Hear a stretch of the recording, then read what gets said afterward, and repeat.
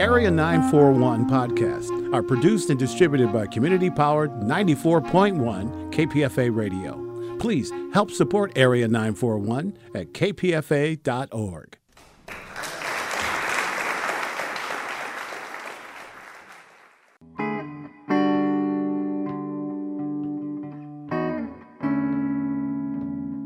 This is the Area 941 Radio Walensky podcast.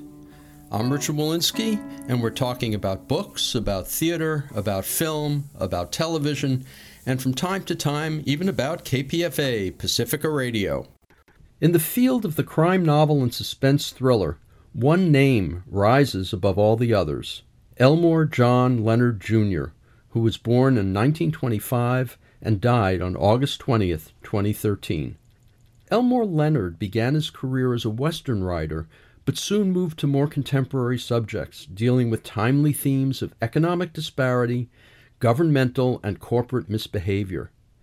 He dealt with competent U.S. Marshals, incompetent thieves, corrupt judges, gangsters, hoods, shady businessmen, and even shallow Hollywood dealmakers. His early novels, the Westerns, showed what Leonard could do, and several were filmed, amongst them The Tall T, based on his story The Captives, 3:10 to Yuma, Valdez is Coming, Joe Kidd with Clint Eastwood, and the Paul Newman classic Hombre. After about 2 decades, he moved on to thrillers, writing novels and screenplays including Mr. Majestic with Charles Bronson, The Moonshine War, Stick, which became a film with Burt Reynolds, and 52 Pickup. By the late 1980s, Leonard had become a legend in genre fiction, but he wasn't yet a household name. But that would soon change as many of his novels came to the screen, including Get Shorty, Touch, Cat Chaser, Glitz, Pronto, and Gold Coast. His novel Rum Punch became what is still arguably Quentin Tarantino's best film, Jackie Brown. His novel Out of Sight was translated to the screen by Steve Soderbergh. It became one of his best films. Later films included Kill Shot, Freaky Deaky, The Big Bounce, a well-received remake of 3:10 to Yuma, and the yet-to-be-released Life of Crime with Jennifer Aniston. He made several forays into television, most recently in the past couple of years with Justified, which is now considered one of the best of the current crop of cable classics. Back in 1988, on Probabilities, the predecessor to Bookwaves, my then co-hosts Richard A. Lupoff and Lawrence Davidson had a chance to speak with Elmore Leonard about his early career in Westerns and about his early career as a thriller writer. The following year, Lupoff and I spoke again with Elmore Leonard about his then-current book Kill Shot and about other elements of his career and his writing. This program is taken from those 2 interviews, neither of which has been heard since they initially aired on KPFA-FM in Berkeley. So how did Elmore Leonard start to be a writer? What is the origins of his writing career? I started in 1951. I was fresh out of the University of Detroit. I had written a couple of stories in school, a couple of short stories that I entered in a writer's contest. They didn't go anywhere. I chose Westerns in the 50s because just to zero in on an area so that my mind wouldn't wander around, what am I going to write about? And I decided on Westerns because I liked Western movies. And there was a good market for Westerns. You could aim at the Slick magazine, Saturday Evening Post, Collier's, come down into Argosy, Blue Book, Adventure, and then into the 2 cent a word better pulp magazines. I was inspired to some extent by Luke Short's popularity, by the fact that he and his brother, Peter Dawson, were regularly in the Saturday Evening Post or Collier's. There was a writer, I think his name was John Cunningham, I thought was awfully good. He wasn't in the Slick magazines. I wasn't inspired so much by the writing of the Western writers as much as I was by, in that early 50s period, Ernest Hemingway. I was reading For Whom the Bell Tolls over and over, or just opening the book at random and studying how he put scenes together. And I felt that For Whom the Bell Tolls, in a sense, was a Western. And so I started writing My first one was rejected. Well, the first two were rejected, but then I began to research in earnest. Arizona in the 1880s, Indians, cavalry, which were very popular then. And the second story I wrote, I sold to Argosy. Before I started to research, I did write a couple that I sent to the pulps and nothing happened. But once I became serious about it, the first story that was rejected by Argosy with a letter, they asked me if they could pass it on to their series of pulp magazines that Popular Publication printed. And the editor there, Michael Tilden, helped me enormously. After the first sale, he wrote me a 5-page letter that was encouraging from the first line on. I couldn't believe it that he had just paid $100 for a story and that he would take that much time. While today Elmore Leonard is known primarily for his thrillers and crime novels, some of those early Western books have become classics. Both Hombre and Valdez's Coming became successful films as well. Hombre, in fact, was voted by the Western Writers of America as one of the 25 greatest Westerns of all time. That was my fifth full-length novel. I wrote it in 1959, and it didn't sell to Ballantine until 1961. Everybody turned it down. Because of the market, to some extent, they just weren't paying the advances that they had before, because at that time there were about more than 30 Westerns on primetime television during the week. The fact that the protagonist is killed in the end might have had something to do with rejections.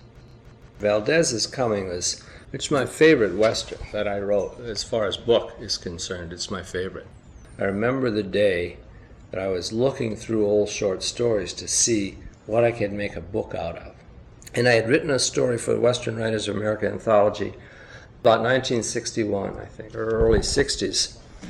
And I read the short story again and I thought, it's a book. All I have to do is change the man's age. And that short story had been somewhat based on, it was kind of a prequel to a short story that I'd sold to Argosy called Saint with a Six Gun. That was their title. My title was The Hanging of Bobby Valdez. Out of that, I wrote this short story for the WWA anthology. Then when I was looking for material for a book, I thought I can use this short story almost as a first chapter, change a few things around, make him older, and I've got a book. Because Leonard could spin a yarn, a number of his early stories and novels became films. The first was The Tall T. The first one, The Tall T, I remember as the best rendition of my work. The ending of the picture was slightly changed from the novelette that appeared in Argosy in 1955, I think it was, but it was a better idea. It wasn't changed that much, but there was a slight difference. Richard Boone was in it. I could hear Richard Boone when I was writing it.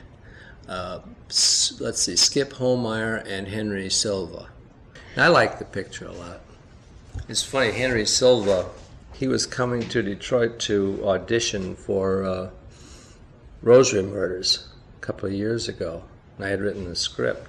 And he said, a friend of mine called me the other day and said, have you read La Brava? And he said, no, I haven't read it. And he says, well, you should because you're in it. And Henry Silva is a character in one of the old movies that are referred to and shown in the book in La Brava. The first feature I wrote was The Moonshine War. Well, The Moonshine War, I wrote Valdez's Coming before The Moonshine War, but it wasn't produced until about 3 years after, because the producer was waiting for Burt Lancaster's availability. Hombre, I liked most of it a lot. There were some of the lines that gave me some trouble that I thought were kind of anachronisms. Why are we following you? Diane Salerno says to Newman, and he says, because I can cut it. Now, it's close to being a Western expression, to cut sign, but I don't think that the screenwriters knew that. Let's see, how did Joe Kidd come about? I don't know. I don't remember. When I wrote Mr. Majestic, after Joe Kidd. Now that, I know exactly how that came about, because Clint Eastwood called up and said, do you have something like Dirty Harry, only different? And Joe Kidd hadn't been released yet. And I wrote The Moonshine War because someone called Swanee, my agent, and said, have him write something like Valdez is Coming for Me, only different. And I wrote The Moonshine War, which was quite a bit different. Joe Kidd was just, and my title was The Sonola Courthouse Raid. And the publicists at Universal thought it sounded too much like Shinola, not knowing Shinola from something else, I suppose, and decided that Joe Kidd was the way to go. And John Sturges was the director. Then when I did Mr. Majestic, Eastwood called up and said, I would like something like that I can own. And rather than getting a few points from the studio, he hadn't really come out yet all the way. And so I thought of Mr. Majestic, just the bare idea of it, and called him up the next day and said, what about this? And he said, it sounds great, work it up. Wrote a 24, 25-page outline, sent it to him, and I was in Los Angeles a few weeks later, talked to him about it, and it looked like he was going to do it.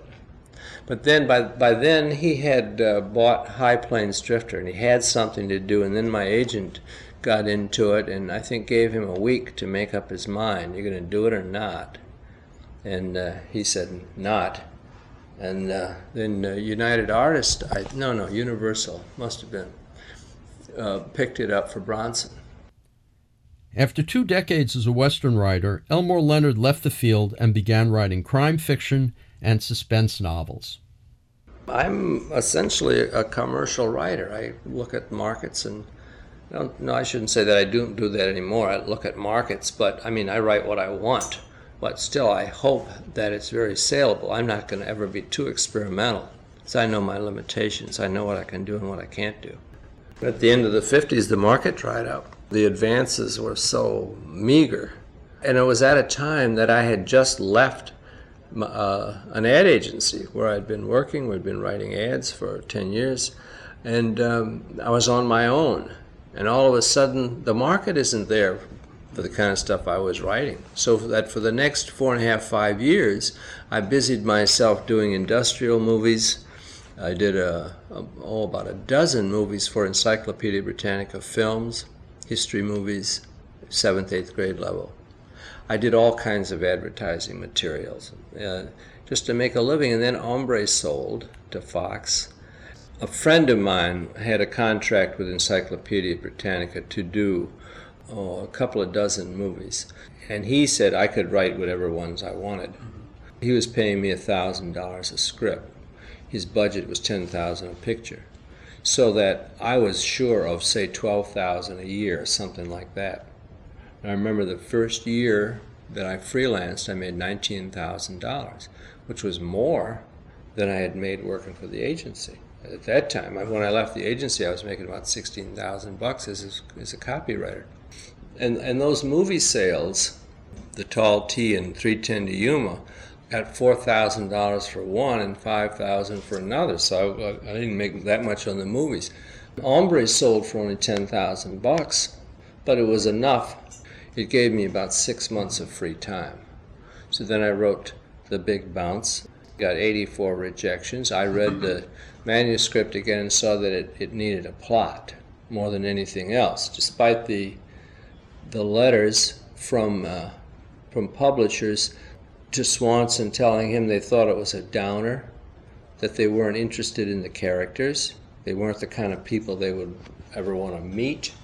There wasn't anything the least bit encouraging about the response from editors. But I felt, no, this is the way I want to write. A plot will help it. An interesting story will help it, but these are the people, and these are the kind of people I want to write about. Jack Ryan was the main character, who later on was in Unknown Man number 89. A guy with a questionable background. He was a burglar. He was a migrant worker. But he's basically a good guy. And basically a very kind of a simple guy. He wanted to be a baseball player. He wanted to get in the Army, and he couldn't do either. You're listening to a tribute to novelist and screenwriter Elmore Leonard, who passed away in 2013, based on interviews conducted in 1988 and 1989. I'm Richard Wolinsky on Bookwaves. What made Elmore Leonard successful? What was his secret? Was it the intricate plots of his novels? The answer is no.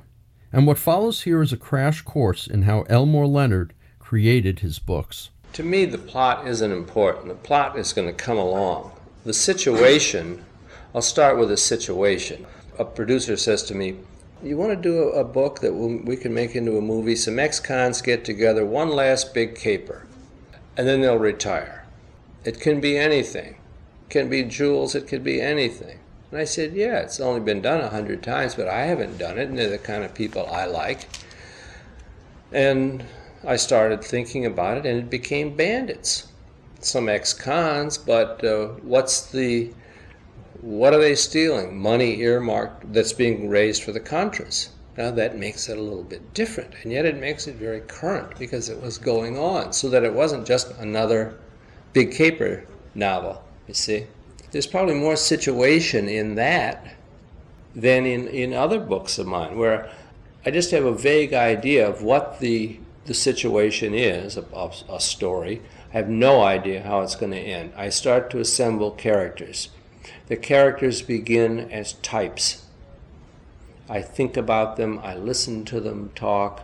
They become personalities gradually. Once I get the name right, that's about half of it. Because in Bandits, the male lead was Frank Matisse originally. Frank Matisse was acting too old for the guy I wanted. Frank Matisse didn't talk enough. He was about 8 or 9 years too old. I changed his name to Jack Matisse. He was a little younger and he opened up a little bit. I changed his name again, and he's already in the book. I was about 50 pages into the book. I changed his name to Jack Delaney, and I had him. He was the guy. Then I had to go back and rewrite some of his passages where he didn't barely open his mouth. I revise all the time. I revise constantly as I write. I write in longhand. I have Postal Instant Press make me up buff-colored pads, 50 sheets to a pad. And I think I use it takes about 5 pages for me to get one. I go and write in longhand, I just cross out all the time. I'll write a few pages in longhand, put it on the typewriter, revise that. Whatever I've written the day before, I revise, then I read and edit the next morning, and again, I'll end up rewriting. By the time I get to the end of the book, it has been rewritten, it has been revised, so that I don't finish a draft and then go through it and do it. I think of the first 20 years or so as hard work, learning how to write, learning what I can do and what I can't do, and that was so important. Finding my own voice, realizing what my attitude about writing is, what's the most effective way for me to put those words on paper, and what I think about these people in this situation. Because out of the attitude comes your style. You can copy someone else's style in the beginning, which I did. I copied Hemingway. But gradually from that, I developed my own style. But once I realized that I certainly didn't share his attitude about life, I didn't take myself as seriously as he did, or take anything else as seriously as he did, which was unfortunate. I think it's the reason he killed himself. I have to not think of it as writing, almost. I have to try not to write, make it look like writing. I've said that if it looks like writing, I rewrite it, because I want the reader to be so involved with these people in kind of a voyeuristic way that they're watching something that's going on. They're not aware of me. And they're only going to be aware of me is if I use words that might be perfect in its application, but will be jolting because they're out of character. They're not words the characters would use, you see? So that in the narrative always carries the sound of one of the characters. All the scenes are told from somebody's point of view. I'll write a scene I'll decide what the purpose of the scene is, whose scene it is, who would be looking at it most effectively, and write it that way. Then I'll sometimes, which I've done, I'll rewrite the scene from another character's point of view, and it works better. Then a book gets to the editing stage, and the editor gets to work, right? For Elmore Leonard, that wasn't necessarily the case. There isn't much editing required with my work. It's been edited by the time they get it. I've gone over it. And they know what I'm doing or what I'm trying to do. I've had problems with copy editors who want to change my punctuation or correct my grammar. Just as a fan will write and say, I would like to point out how some of your grammatical errors, and I tell them that when I split an infinitive, I want it to stay split. There's a reason for that. Or anything that's ungrammatical, there's a reason. And I'm not going to let good grammar get in the way of the sound of the story. I remember one time at Dell in The Hunted, where I had a long running sentence full of participles, and maybe it went 60, 70 words. And the copy editor cut it into about four separate sentences and blew the rhythm.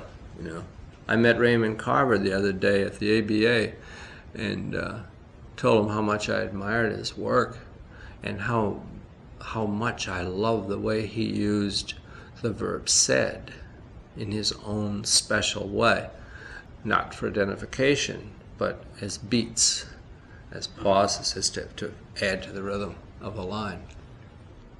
I know how long a sentence can be. I know when it's working and when it isn't, just by the sound of it. And I know also with dialogue that people say that I have said that I write in short sentences, but I don't. It's just that maybe they sound short. They're in rhythm, I hope, and perhaps they sound short because of that. Elmore Leonard's novel, Touch, was published in 1987, but the book was written 10 years earlier. What happened? Elmore Leonard sets up the premise of the book. Here's a guy who has the stigmata. He doesn't know why. He bleeds from his hands, his side, and his feet, replicating the wounds of Christ. He was a Franciscan brother. He bleeds, and when he bleeds, if he touches someone who's ill or infirm, he can heal them. There have been 321 or whatever it is, stigmatists or stigmatics in the world going back to St. Francis of Assisi. Then I wonder, what would happen to someone with the stigmata today who has this power or gift, who's thrown in with promoters like Bill Hill, who meets a girl who promotes punk rock records like Sandy, who meets a guy who has a TV show who antagonizes an interview show, who antagonizes his guests, trying to get them to run screaming from the stage. And then the arch-conservative Catholic. So I just throw all these characters together and let's see what happens. I wrote the book in 1977, right after The Switch. Sold it to Bantam. Bantam said they were going to bring it out within a few months in the usual time. It was set in galleys. They sent me a sketch of the cover in which a character was levitating. But he wasn't levitating in relationship to anything, so he looked like a toe dancer. And I said, I don't think that works. And they said, well, if we don't do it now, you'll have to wait a year. I said, I'd rather wait a year. Well, they were not anxious to bring the book out. He didn't bring it out the next year, nor the next, nor the next. And any time I asked anyone there about it, they said, well, listen, this is a tough book to market. No one knew who I was anyway, so it's not going to sell on my name. And they don't know how to label it. They didn't know how to label what I was doing, which was fairly, at least it's in the crime field, but they didn't know how to label that. Those Chandler Hammett labels were not accurate. I had to outlive those. I was the a dead writer's second coming for it. I wanted to be me. I wanted somebody to sell me. And they said, well, you're hard to sell. We don't know what the hell you're doing. So what are we going to do with this book? We don't even know what it is. I don't think they particularly liked it until 1985. My agent said they just wanted to keep you, and that's why they bought it. Then the Gold Coast was the next book, which they bought right on top of it. Then in 1985, when Glitz came out, and that got on the Times list, well, then they loved it. They loved Touch and wanted to bring it out right away, hardcover.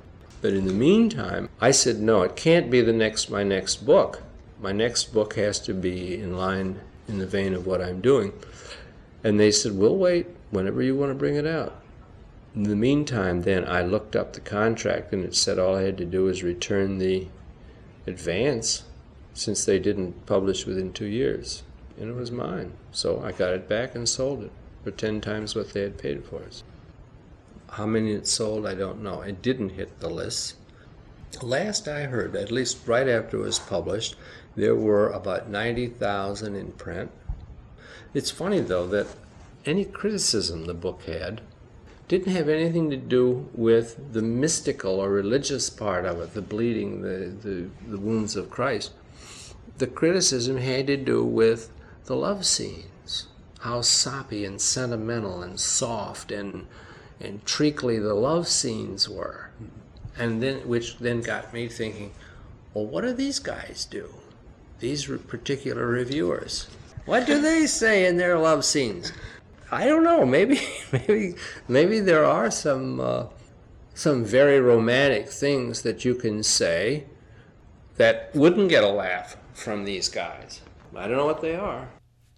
Going into more depth, Elmore Leonard discusses how he starts a book and how he came up with the idea for his first bestseller, Glitz. Well, I might start with the place.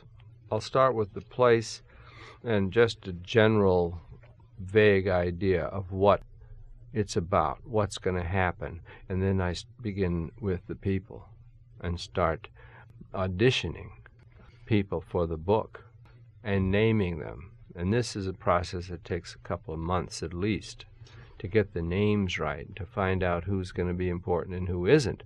Then, as they appear in their first scenes, I find out if they're going to make it or not. In Glitz, for example, there's a character, Tommy Donovan, who runs a hotel casino in Atlantic City.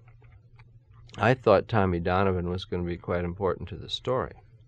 He has working for him a manager of the casino, a fellow by the name of Jackie Garbo, who had come from Las Vegas after about 20 years in the business. And the first scene that these two are together, Jackie Garbo upstages him. Jackie Garbo is much more interesting than Tommy Donovan, who, what he does is drink more than anything else. He was kind of stuffy, trying to be one of the boys, but really didn't make it. Jackie Garbo was fun. I didn't know what he was going to do next. I would then look forward to his scenes. So he took on the part of when my main character, a cop out of his jurisdiction, a Miami Beach detective who had been shot, recuperated, comes to Atlantic City to find out what happened to a girl that was murdered. His confrontations are with Jackie Garbo and not Tommy Donovan. Tommy Donovan's wife was going to be the female lead. The first time you meet her with the male lead, what's his name, Vincent Mora, their eyes lock and you think something's going to happen here. It's got to. But then along comes another girl, Linda Moon, who has a lounge act at the hotel. I like Linda better, see? So Linda takes over that role of female lead. And then there's Bandits, Elmore Leonard's thriller set during the height of Iran-Contra. The idea was to do a big heist type of story on the order of the Asphalt Jungle, where you prepare for a couple of acts, and then in the third act you pull it off, and I didn't know if they were going to make it or not, but the idea was to get a bunch of old pros together and for one last job. The idea was proposed by a film producer who wanted to do that kind of a picture, and I've wanted to do that kind of a book for a while. But then, as I was looking around for something for these guys to steal, I began reading about the funds being raised for the Contra cause. $10 million by rich Texans. And I also wanted to set a book in New Orleans, where I was born. So I thought wealthy oil men in southwest Louisiana. Some Contra Comandante is raising funds. These guys read about it, and they decide to go after it. It doesn't take on the format of the traditional heist novel, because there's really nothing to study. There's nothing, you're not timing employees coming in and out of a jewelry store or a vault or an armored car when it arrives. So as it turned out, it wasn't that kind of a book at all. And it was topical only because that was going on. But it wasn't political in the sense that this is why I wrote the book, to espouse anything about anti-Contra. Lucy, former Sister Lucy, is obviously thoroughly anti-Contra, and I am too. But the other guys, the ones she recruits to do the job, they don't know one side from the other. It was mostly in Europe when I was interviewed about my political leanings and why did you write this political novel. I'm not writing the book to make a statement. The novel Freaky Deaky was published in 1988, and again, the setup and the characters came first. I've reactivated the activists, turned them around. Now they miss the action. They miss the sex, drugs, and rock and roll, which they were primarily motivated by. This man and woman, Skip and Robin. They're brought back on scene now to make some money, using their experience, what they had learned back there in demonstrating against the United States government in planting dynamite bombs. Now, let's make some money at it. That's the idea, because other name leaders of that time, we would see them in the paper now. One's a management consultant, another's a stockbroker, and so on. Eldridge Cleaver has found Jesus and the American way. Yeah, and I thought, maybe there are some people who resent this. Maybe some people who can be motivated by this to get back at them, especially if one of them is quite wealthy. Yeah. So then we have the character Woody Ricks, who not only has maybe $100 million, but a severe alcohol problem and looks like an easy mark. Donnell was going to be a thug. He was going to have a background of all kinds of capital. He was going to spend a lot of time in prison, and he was going to be the menace in this story until I dealt with him in his opening scene with the main character, Chris Mankowski, and I liked Donnell.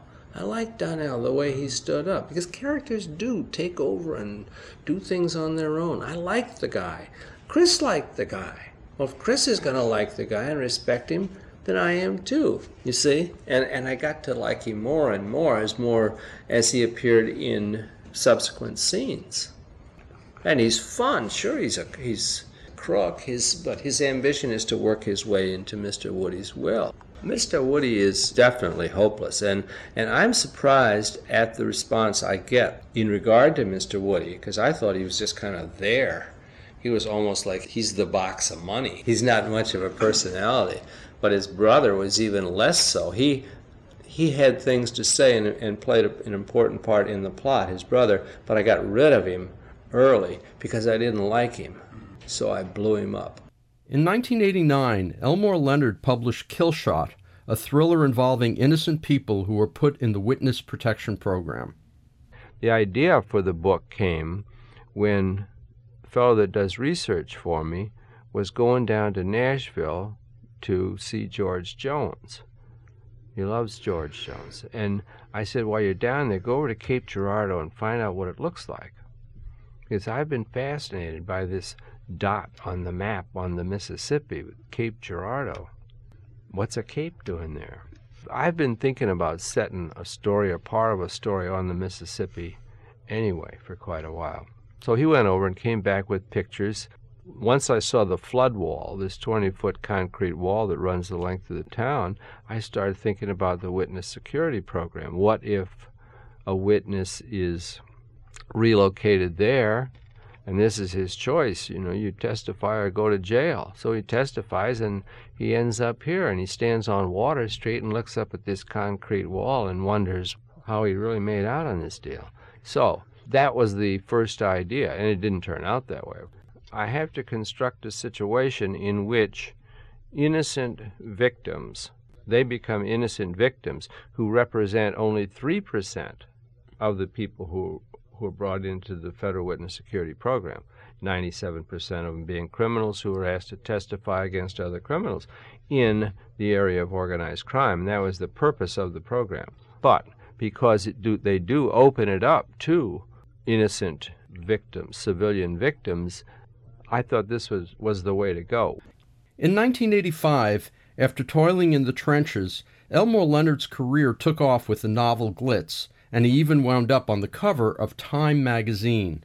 It wasn't Glitz. It could have been Stick. It could have been La Brava. Donald Fine at Arbor House was selling me. He was getting my stuff into the hands of influential reviewers who liked the work and were talking about it, writing about it. So then it was happening. Then when feature writers in newspapers and magazines found out that I'd been doing this for 30 years or more, 35 years, they loved the idea of overnight success after 35 years. That was the hook. Exactly. That was the hook, to write a story. So then the interviewers asked me, well, what's it like now to have success after all these years? Or do you resent success coming at your age? I love that one. And I said, I was always successful, or at least I never thought I was unsuccessful. I'd sold everything I wrote. I'd sold practically everything that I had written to the movies. And out of 26 books, 24 of them have sold or have been optioned in Hollywood. My time had come. You've been listening to a tribute to the late novelist and screenwriter Elmore Leonard, based on interviews conducted in 1988 and 1989 by Richard Wolinski, Richard A. Lupoff, and Lawrence Davidson. To listen to more of these interviews, go to my website, bookwaves.com, or find the Bookwaves and Artswaves podcasts at kpfa.org. Or you can subscribe to both podcasts via iTunes. Until next time, I'm Richard Wolinski on the Area 941 Radio Wolinski podcast.